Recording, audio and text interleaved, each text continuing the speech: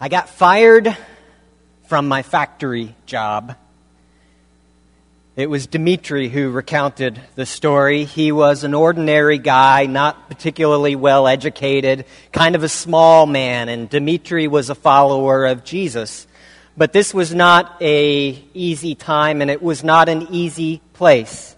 It was the Union of Soviet Socialist Republics at the height of the Cold War, the atheist state.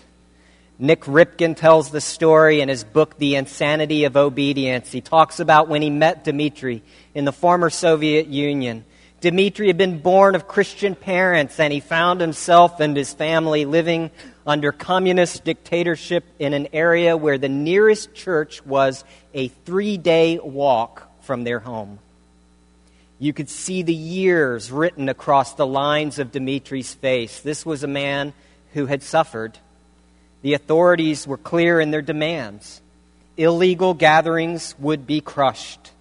All the resources of the Soviet Empire were arrayed against Dmitri, and he was going to suffer and suffer greatly. One man, a few villagers, and a Russian-language New Testament against the proletariat and the party, against the schools and against the industries, against the bureaucracy and the secret police, against a network of spies and the KGB, facing off against the Red Army and the prison camps, the Gulag in the frozen expanse of Siberia. Dmitri continues. I got fired from my factory job. My wife lost her teaching position, and my boys were expelled from their schools.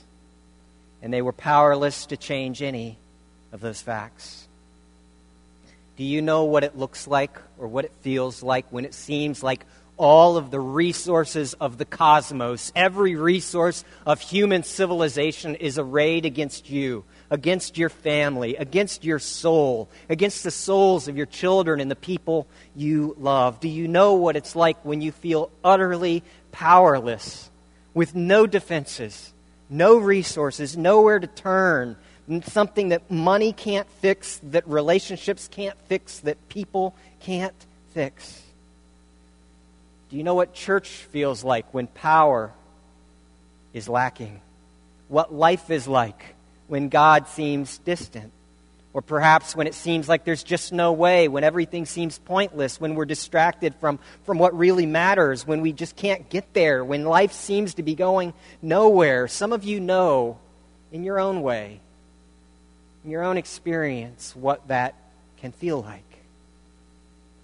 We begin this Pentecost series on the book of Acts, the Acts of the Apostles, which is the historical record of those first few decades of the Christian church from the time that Jesus ascended to heaven.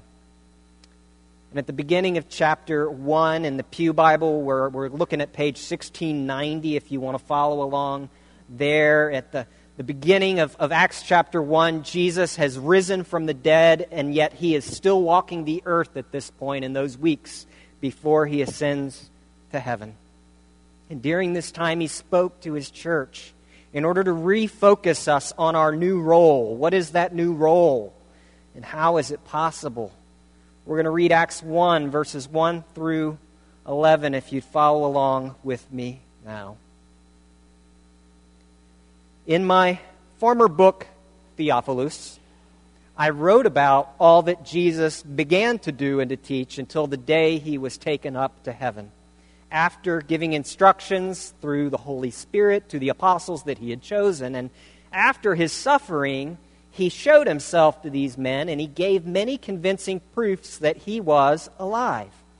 He appeared to them over a period of 40 days, and he spoke about the kingdom of God.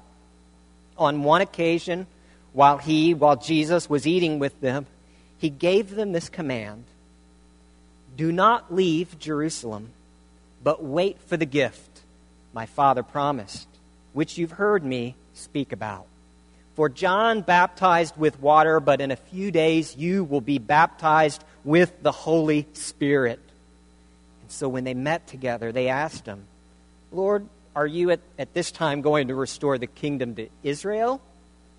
And he said to them, it's not for you to know the times or the dates that the Father has set up by his own authority, but you will receive power when the Holy Spirit comes on you. You will be my witnesses in Jerusalem and in Judea and in Samaria and to the very ends of the earth. And after he said this, he was taken up before their very eyes, and a cloud hid him from their sight. They were looking intently up into the sky as he was departing, when suddenly 2 men dressed in white stood beside them. "Men of Galilee," they said. "Men of Galilee, why do you stand here looking into the sky?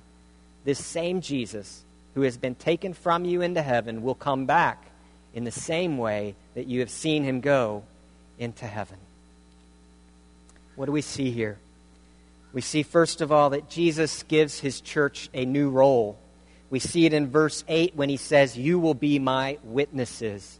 For the apostles, this meant actual eyewitnesses. These were people who had actually seen Jesus after he had died, risen from the dead. They were witnesses to the resurrected Jesus. It was a legal term, and they were simply to state what they knew, what they themselves had witnessed from the resurrected Jesus. The church, you see, is not just a group of people who get together because we like worship services and like lots of programs. The church is a called-out group with a very specific purpose. We're in existence to do something, to fill a particular role, a new role, to declare the glory of Jesus is risen Christ and Lord. And for us today, this means passing on our eyewitness testimony as the church, because our first members were the eyewitnesses, and this means we're carrying on what we're handing off the information that they deposited and handed off to us. St. Augustine in the early church talked about the humility that is necessary in order to be saved by God.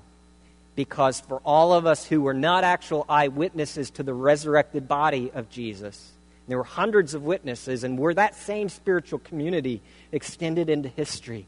And yet for us, there's an intellectual humility that requires us to accept someone else's testimony, to learn from them, to trust what appear on the surface to be the reliable testimony of people who are telling the truth.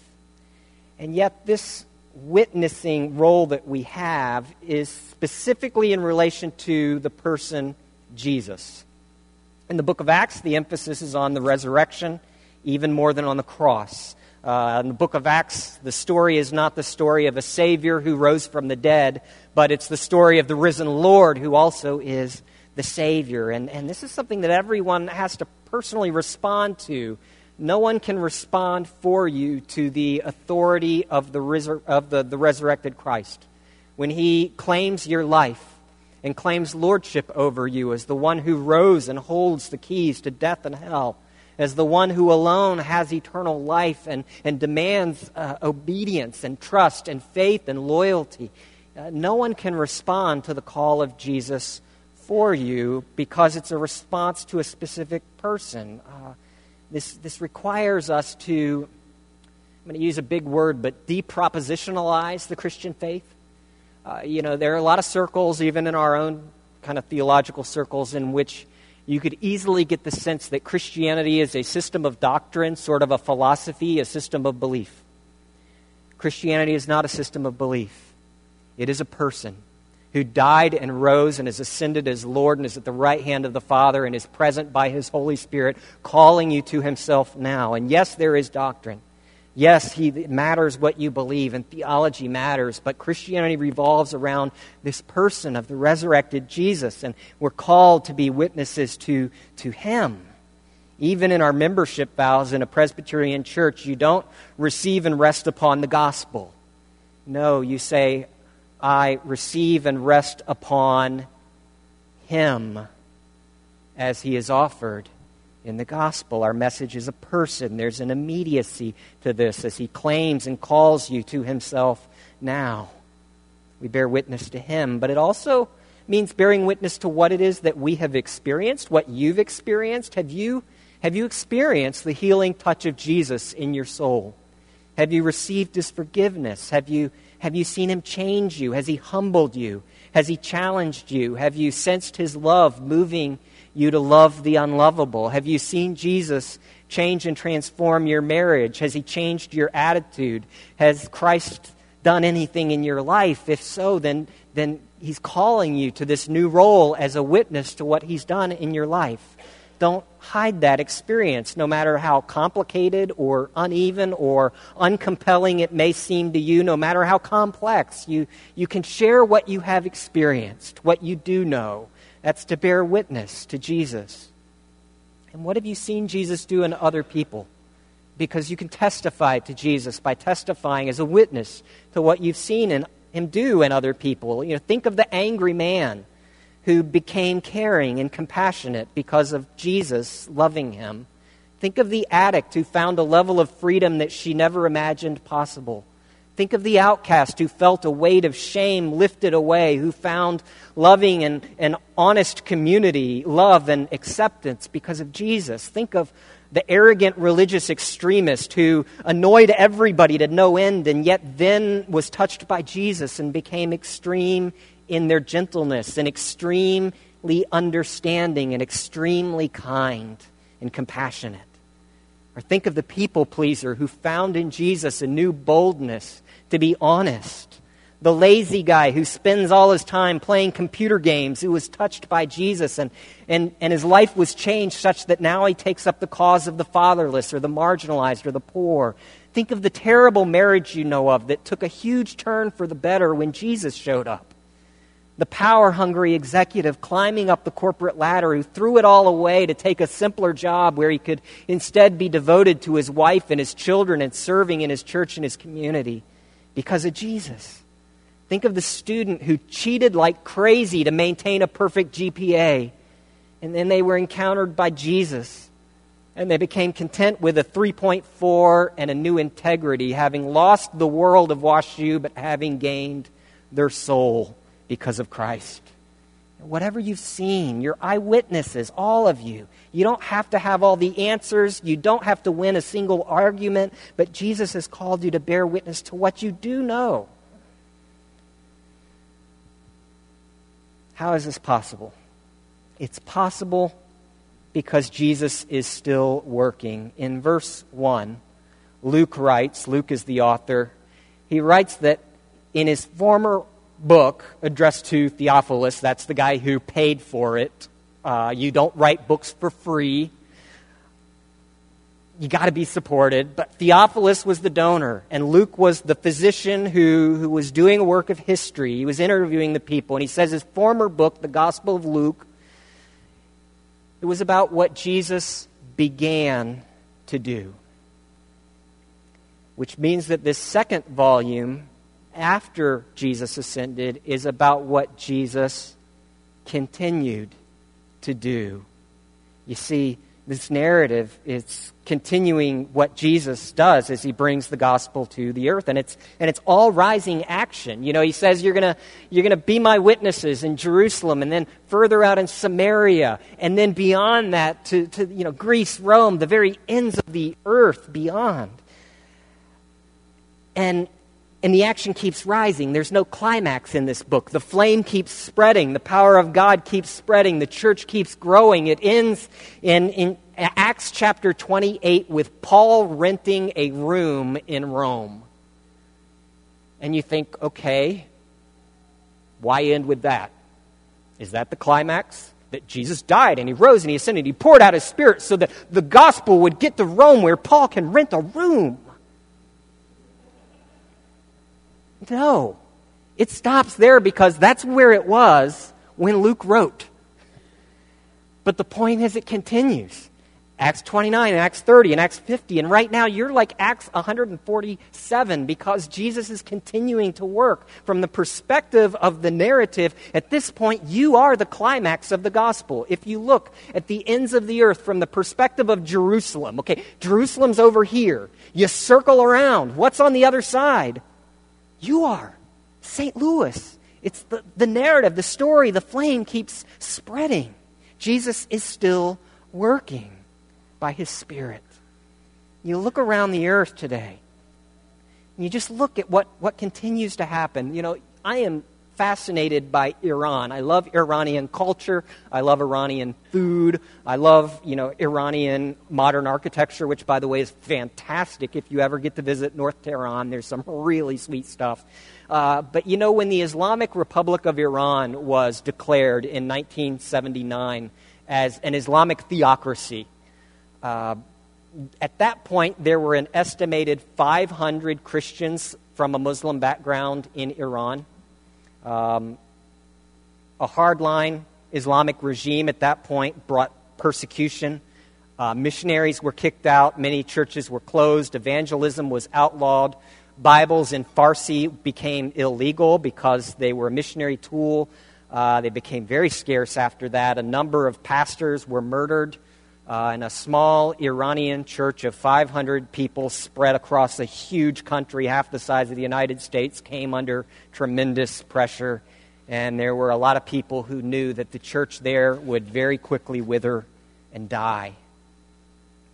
And yet, in the 38 years since, just the opposite is what has happened. Despite continued hostility since the 1970s until now, Iranians have become the Muslim people group most open to the message of Jesus in the entire Middle East. More Iranians have become Christians in the last 20 years than in the previous 1,300 years since Islam first came to Iran. Those 500 Christians from a Muslim background in 1979 today number in the hundreds of thousands, and some estimates put it at 1 million Christians from a Muslim background living in the Islamic Republic of Iran. Whatever the exact number, they're turning to Isa, to Jesus, as Savior. Last year, Operation World, the mission research organization, named Iran as having the fastest growing church in the world, even though it's all illegal. The testimonies of Iranian men and women who've come to Christ are powerful. I could tell you about Kamran, who was a violent man who used to sell drugs and weapons. And one day a friend in Iran gave Kamran a New Testament. After reading for 5 consecutive days, Kamran fell in love with Jesus, and he gave his life to Jesus, even though he had never been in a Christian church gathering. When Kamran's family and friends saw his life transformed over the following months, many of them also came to faith in Isa, in Jesus, and a church now meets in Kamran's own home. I could tell you about Riza. He was a mullah, an Islamic scholar who hoped someday to become an ayatollah. And one day, while studying at an Islamic seminary in the holy city of Qom, he found a New Testament that someone had boldly left out on a desk in the seminary library. Out of curiosity, he picked it up. He began reading. He was deeply shaken. Over time, he too fell in love with Jesus. And today, Riza is a trained church planter who's helping set up other new and illegal house churches throughout the Iran region. I could tell you about Fatima. Her earliest memories were of being sexually abused by her brothers. At the age of just 11, she was sold into marriage to a young drug addict who abused her further and then divorced her when she was 17 years old. When she returned home, Fatima again was abused, so she left home again, and she lived homeless on the streets of Tehran, where she heard at one point the gospel of Jesus being preached, and she called upon Jesus. She was baptized in a house church in Iran. She eventually married a Christian man, himself a convert, and as they were receiving training in Christian ministry, Fatima felt called to go back home and to witness Jesus to her family. Her entire family confessed their sins and gave their lives to Jesus, to Isa. And the first church that Fatima and her husband planted was in the childhood home in which she had been terrorized as a little girl. I could tell you about Behruz, who was trained through a 3-month leadership course and in a country near Iran where they could do so legally in 2016. The day after he returned to Iran, Behruz went to a park and began praying silently. And he asked the Lord Jesus for an opportunity to tell someone about him. And a stranger quickly approached him, asked him for a cigarette. Instead, Behruz bravely handed him a Christian New Testament. Intrigued, the stranger revealed that he had been disillusioned with his own religion. He'd been wrestling with whether to become a Christian or a Zoroastrian. And right there in the park, he called out to Jesus and surrendered his life to him. Behruz continues to disciple, to mentor this new believer. You see, Jesus is still working. Luke's gospel is about what Jesus began to do, but this is about what Jesus continues to do. Jesus was in that park in Iran. Jesus was in that house where Fatima grew up. Jesus was in a library in an Islamic seminary in the holy city of Qom. He's alive and at large today. Friends, do you practice his presence? Do you believe the power of Jesus? Do you understand when he says, I will be with you always to the end of the age? Do you accept when he says that I am continuing to work among you? Have you claimed his presence? One church expert says that this is the promise of God that Presbyterians rebel against in the most rank unbelief most consistently.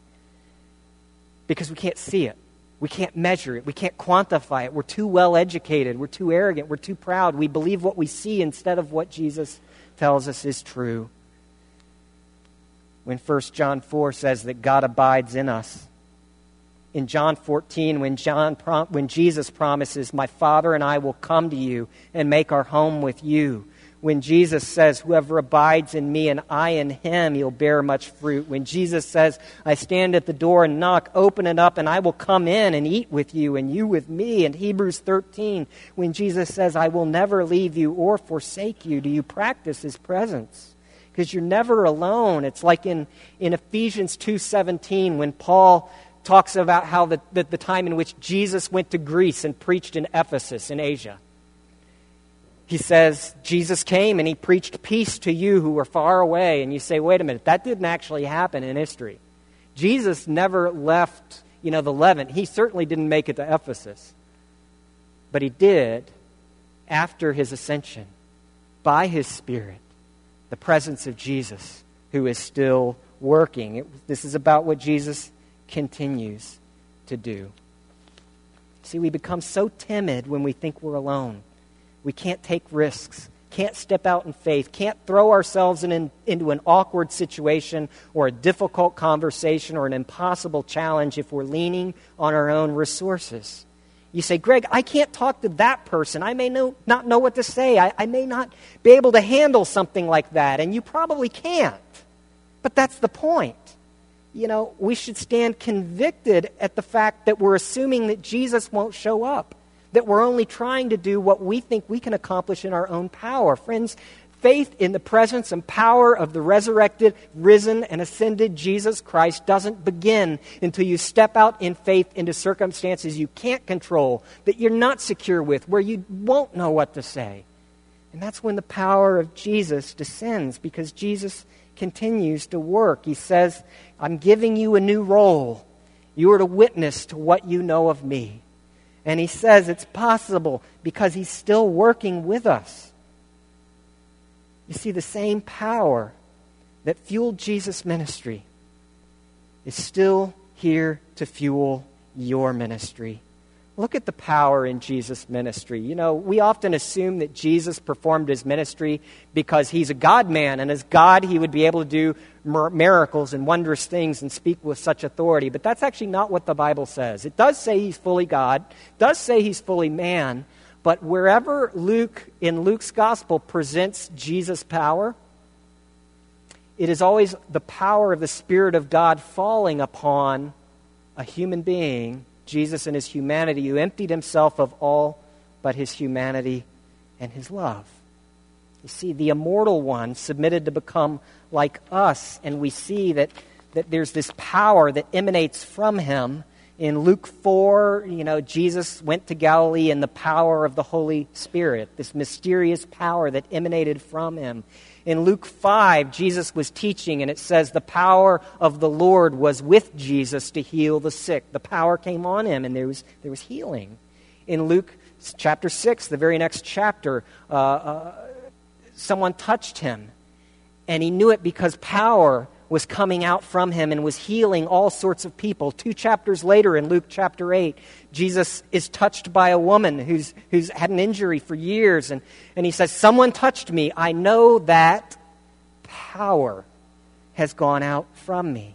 And then here in Acts chapter 1, Jesus instructs the apostles in verse 2, through the Holy Spirit, it says. And this same power is the power that Jesus is saying, I now give to you.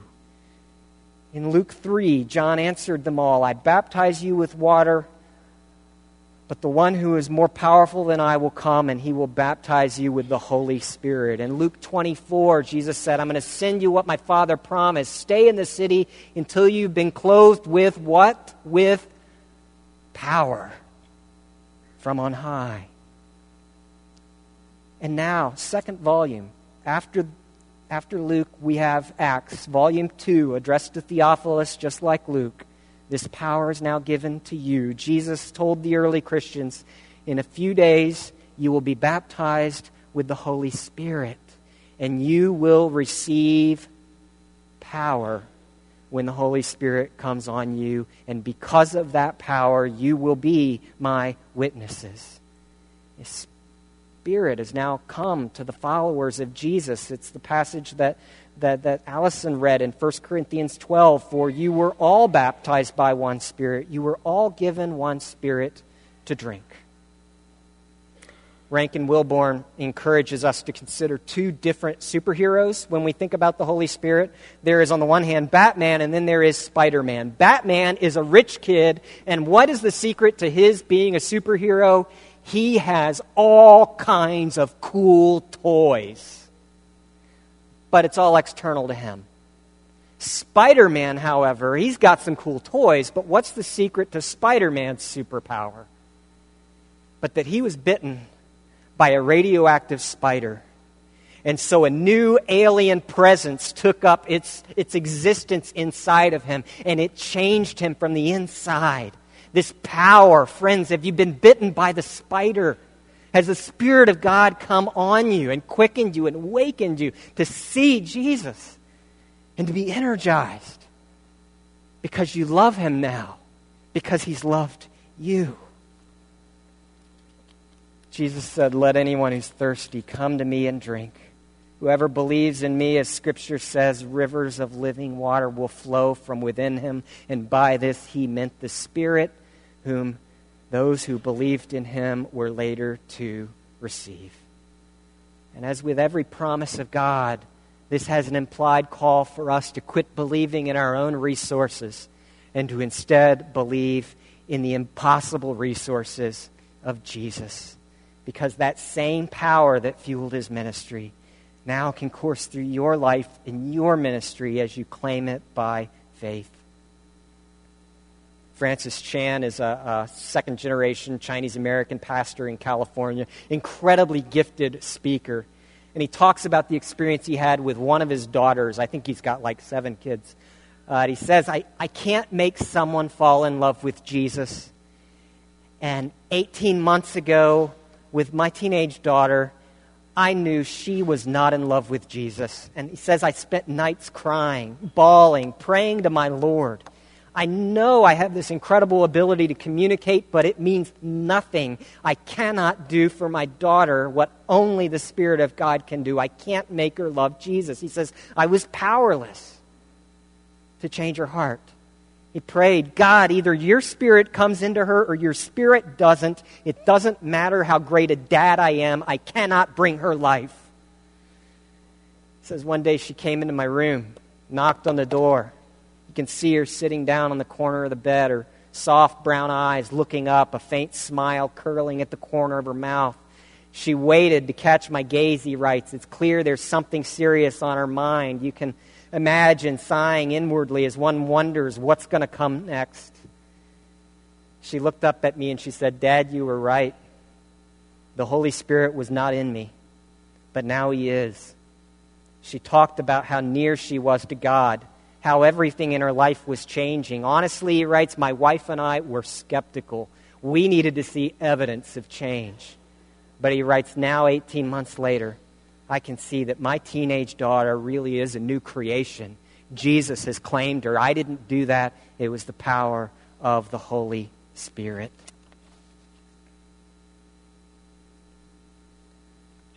Against Dmitri and the Soviet Union stood all the resources of an empire at the height of its glory. Dmitri had started teaching his family one night a week, reading from a Russian-language Bible. It seemed a natural progression then to sing to this Jesus who they now loved as they read of him, and to pray to his Father, and soon a Bible study turned into family worship. Neighbors began noticing, and some of them asked if they could come and listen to the Bible stories and sing the songs too. And so a small group began gathering in their home. Local party officials soon came to see Dmitri. There's no freedom of assembly in an empire. They threatened him physically, which was to be expected. But what upset Dmitri much more was their accusation. They accused him of starting an illegal church. How can you say that, he argued. I have no religious training. I'm not a pastor. This is not a church building. We're just a group of family and friends getting together. All we're doing is reading and talking about the Bible, singing songs, praying, and sometimes we share a little money to help out a poor neighbor. How can you call that a church? See, Dmitri hadn't realized that he actually had started an illegal church, only he didn't really start it. Jesus, by his Spirit, had started it. It was the power of God's Spirit who had fallen, calling out a people to praise the glory of Christ. And the forces of evil were determined to put out the Spirit's fire. I got fired from my factory job, he said. My wife lost her teaching position. My boys were expelled from their school. And when the number of people grew to 75, there was no place for everyone to sit. Villagers pressed close in around the windows from the outside. And then one night, as Dmitri spoke, the door to his house suddenly violently burst open. An officer grabbed Dmitri by the shirt, slapped him across his face, slammed him against a wall, and said in a cold voice, "We have warned you and warned you and warned you, and we will not warn you again. If you do not stop this nonsense, this is the least that is going to happen to you." A silence fell upon the group as those gathered stared in shock. And a presence fell upon the room, and they were not alone.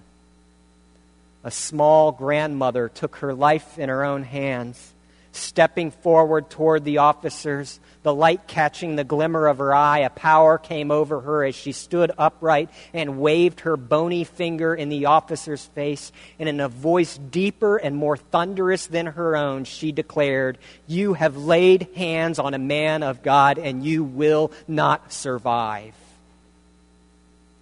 That happened on a Tuesday evening. And on Thursday night, that officer died of cardiac arrest. The fear of God swept through the community. And at the next house church meeting, more than 150 people showed up to hear about this God and about his Christ. Dmitri would spend the next 17 years in jail. His is a painful story of long, heart-wrenching separation of sons who would grow up without their father in the house. But it's also a story about one little uneducated, unsophisticated factory worker who refused to let go of Jesus. One man who refused to stop bearing witness to his family and anyone else who wanted to hear. It's the story about the presence of Jesus and the power of his Holy Spirit on ordinary Christians like us. Nothing is going to stop Jesus from calling out a people for himself, because Jesus, in his holiness and in his grace, is present among us as his Spirit has fallen. Let us pray. Lord Jesus Christ, fall upon us today that we might see you and savor you and might receive your power. Lord, we consecrate to you the elements on this table, that you administer to us good news and empower us by your presence, by your Spirit, to believe and to be witnesses to your glory. We thank you for loving us, Lord. We love you. Thank you for sending your Son to die for us. It's in his name that we pray. Amen.